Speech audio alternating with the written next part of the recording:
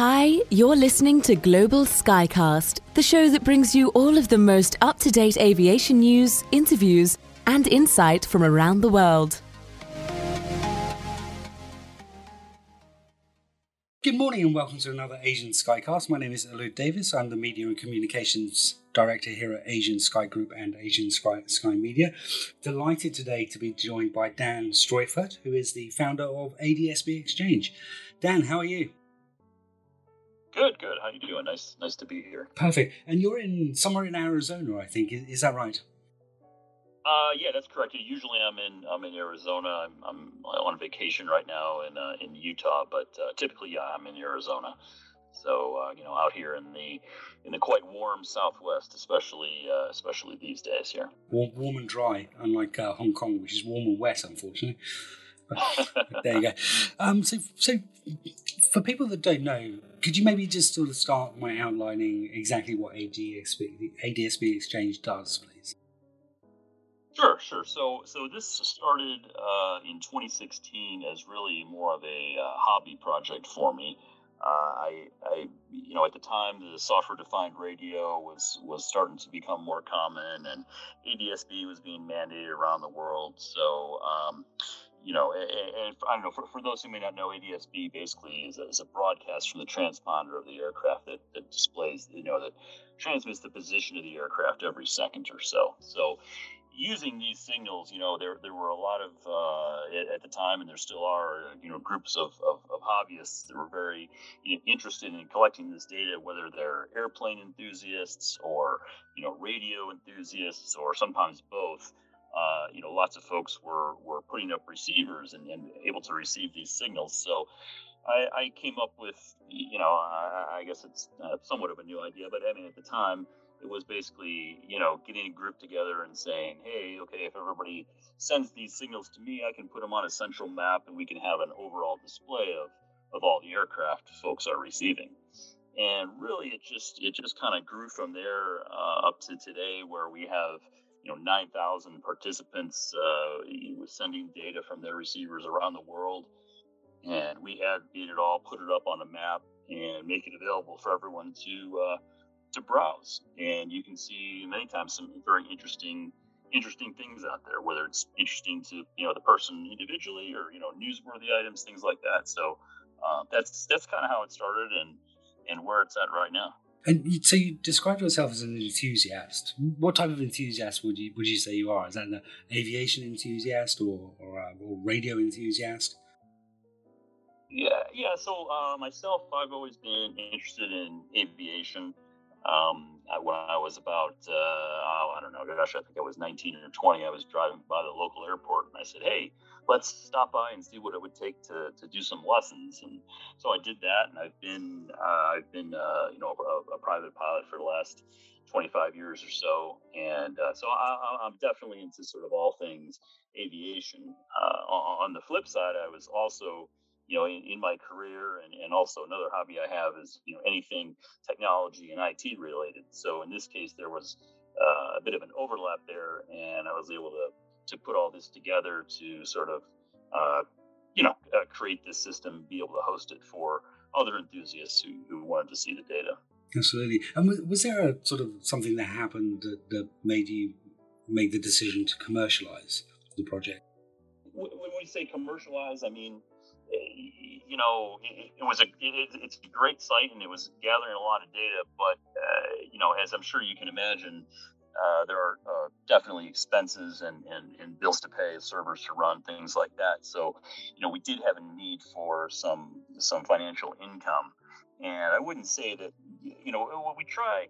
We have to commercialize it to some extent to be able to pay the bills, but we try not to make it full on corporate and all of that, right? We still want to remain with our sort of hobbyist and enthusiast roots, because those are the people that feed the data, and those are the people that are interested in this. And so we really try to stick to that as much as we can.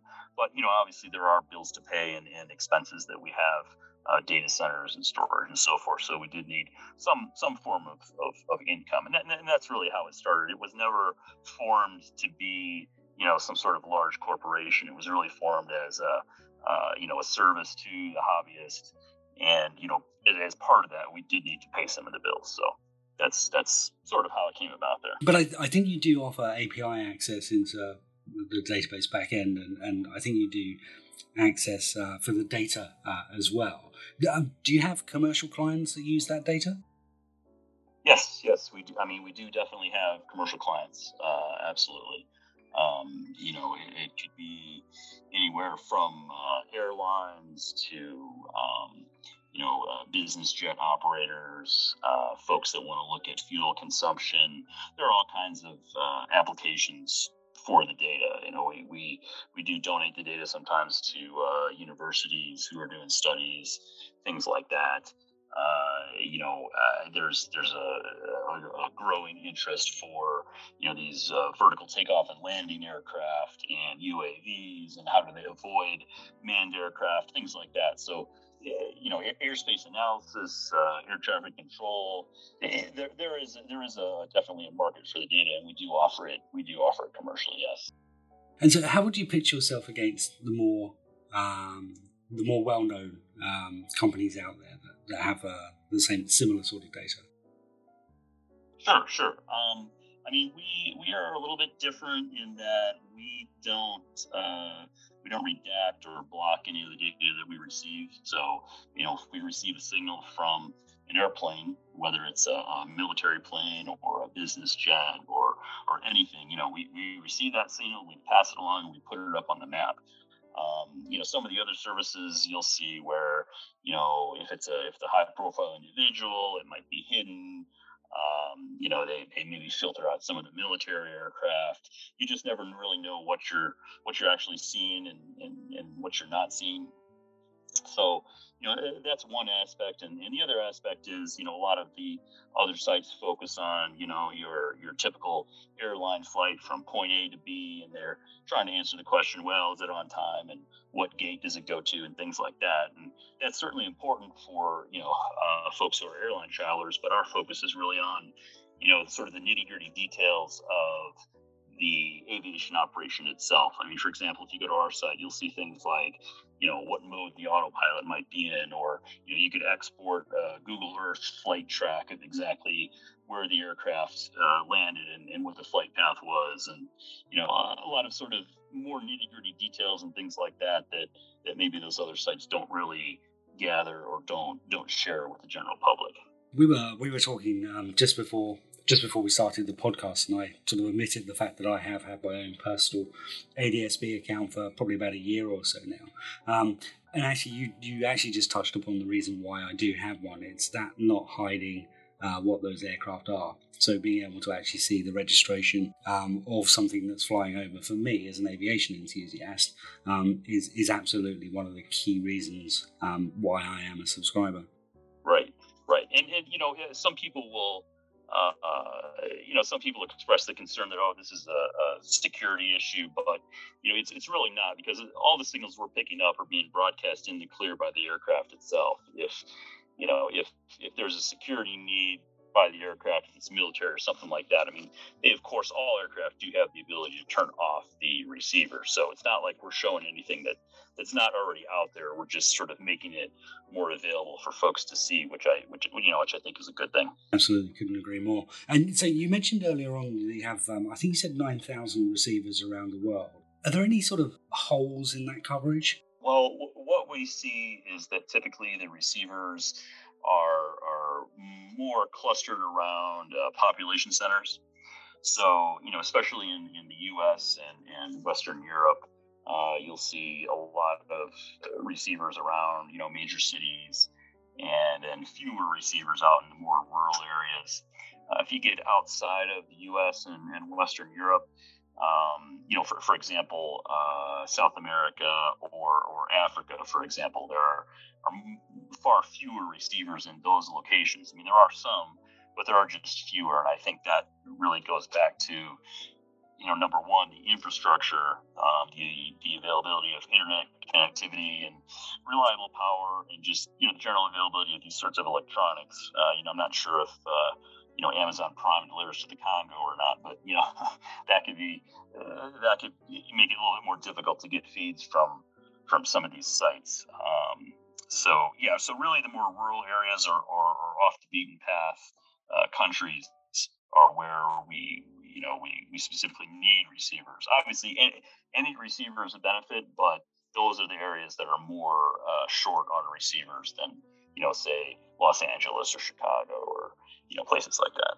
Is there one airport or one city that immediately springs to mind that you think, God, I would love to have a receiver there? Let's see. I mean, I don't know. I mean, there are probably some cities where maybe the government isn't too fond of our type of technology. But then again, I think in a lot of those places, the receivers aren't running. The planes aren't broadcasting. I mean, really, in most of the major cities, we do have something. I would say, out in the South Pacific or in Africa are some good ones. We do have a lot in Asia, not as many as in the U.S. But I mean, as far as a specific individual city, I guess I couldn't say for sure at this point. So I was talking to Richard and Christoph at Wings, who I think you guys are in touch anyway. But I was just explaining. So I started this whole flight tracking thing myself as well a long time ago. So using ACARS signals and cell codes and all that sort of stuff. I was sort of recounting the first Mode S box I bought. I think it wasn't the AirNav one, it was the kinetic one. And I remember it cost 500 English pounds at the time, which at the time, I mean, it was worth it. It was very definitely worth it. But since then, and again, we had this conversation just before we started the podcast. I have a range of different things in my apartment that can track aircraft. But the last one I bought, was literally £5, £5 That difference between 500 going rapidly down to £5 over the course of maybe 7, 8, 9 years or so has made this technology more available to people in lower income countries, which obviously helps you get more data, obviously helps me with data as well. So it's just an incredible thing, I think we're likely to see more and more of these low cost receivers sort of popping up in all of these weird and wonderful places, which personally I can't wait for. Yes, absolutely. I mean, the primary way that most folks are feeding these days is, an SDR USB dongle, which, as you mentioned, those can be obtained pretty cheap. In fact, we actually manufacture our own just because there were some availability issues with some of the other ones.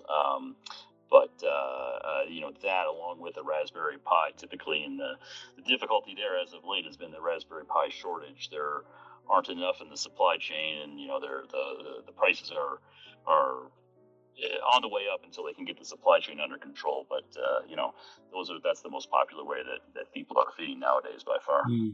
Going more into sort of the Mode S code and how that's tracked. So Mode S code it's effectively a 16-bit hexadecimal code, isn't it? With the first part of the code effectively relating to the country that the aircraft is registered in. So let's say I think 43 is the UK. So if you see the code starting with 43, it's for the UK. How do you keep that information up to date? So how do you match those codes to an individual aircraft? Right. So as you mentioned, there's this 6-digit hexadecimal code that is programmed into the transponder, basically by the avionics technician when they install it. And we've seen some that are programmed incorrectly as well, but that's a different story. So this 6-digit hex number, as you mentioned, the ICAO, the International Civil Aviation Authority, kind of allocates these blocks to different countries. And like you said, I think you said 4.3 or 4.6 is the UK. But anyhow, each country has a range, and then it's up to that individual country how they're going to assign that range to the tail numbers that are registered in their aircraft, because it's a one-to-one relationship between these codes and the tail number. So, for example, in the U.S., there's a mathematical formula where they allocate, if you know a tail number, you can calculate what the hex code is going to be, and vice versa. And many countries, for example, the US, the UK, Canada, Australia, actually publish their registration database. So that's downloadable from their various internet sites. And then that's actually how we get a lot of the information is we download it from those sites. And, that includes the tail number, the hex code, maybe a lot of times the owner, the type of aircraft, that sort of thing.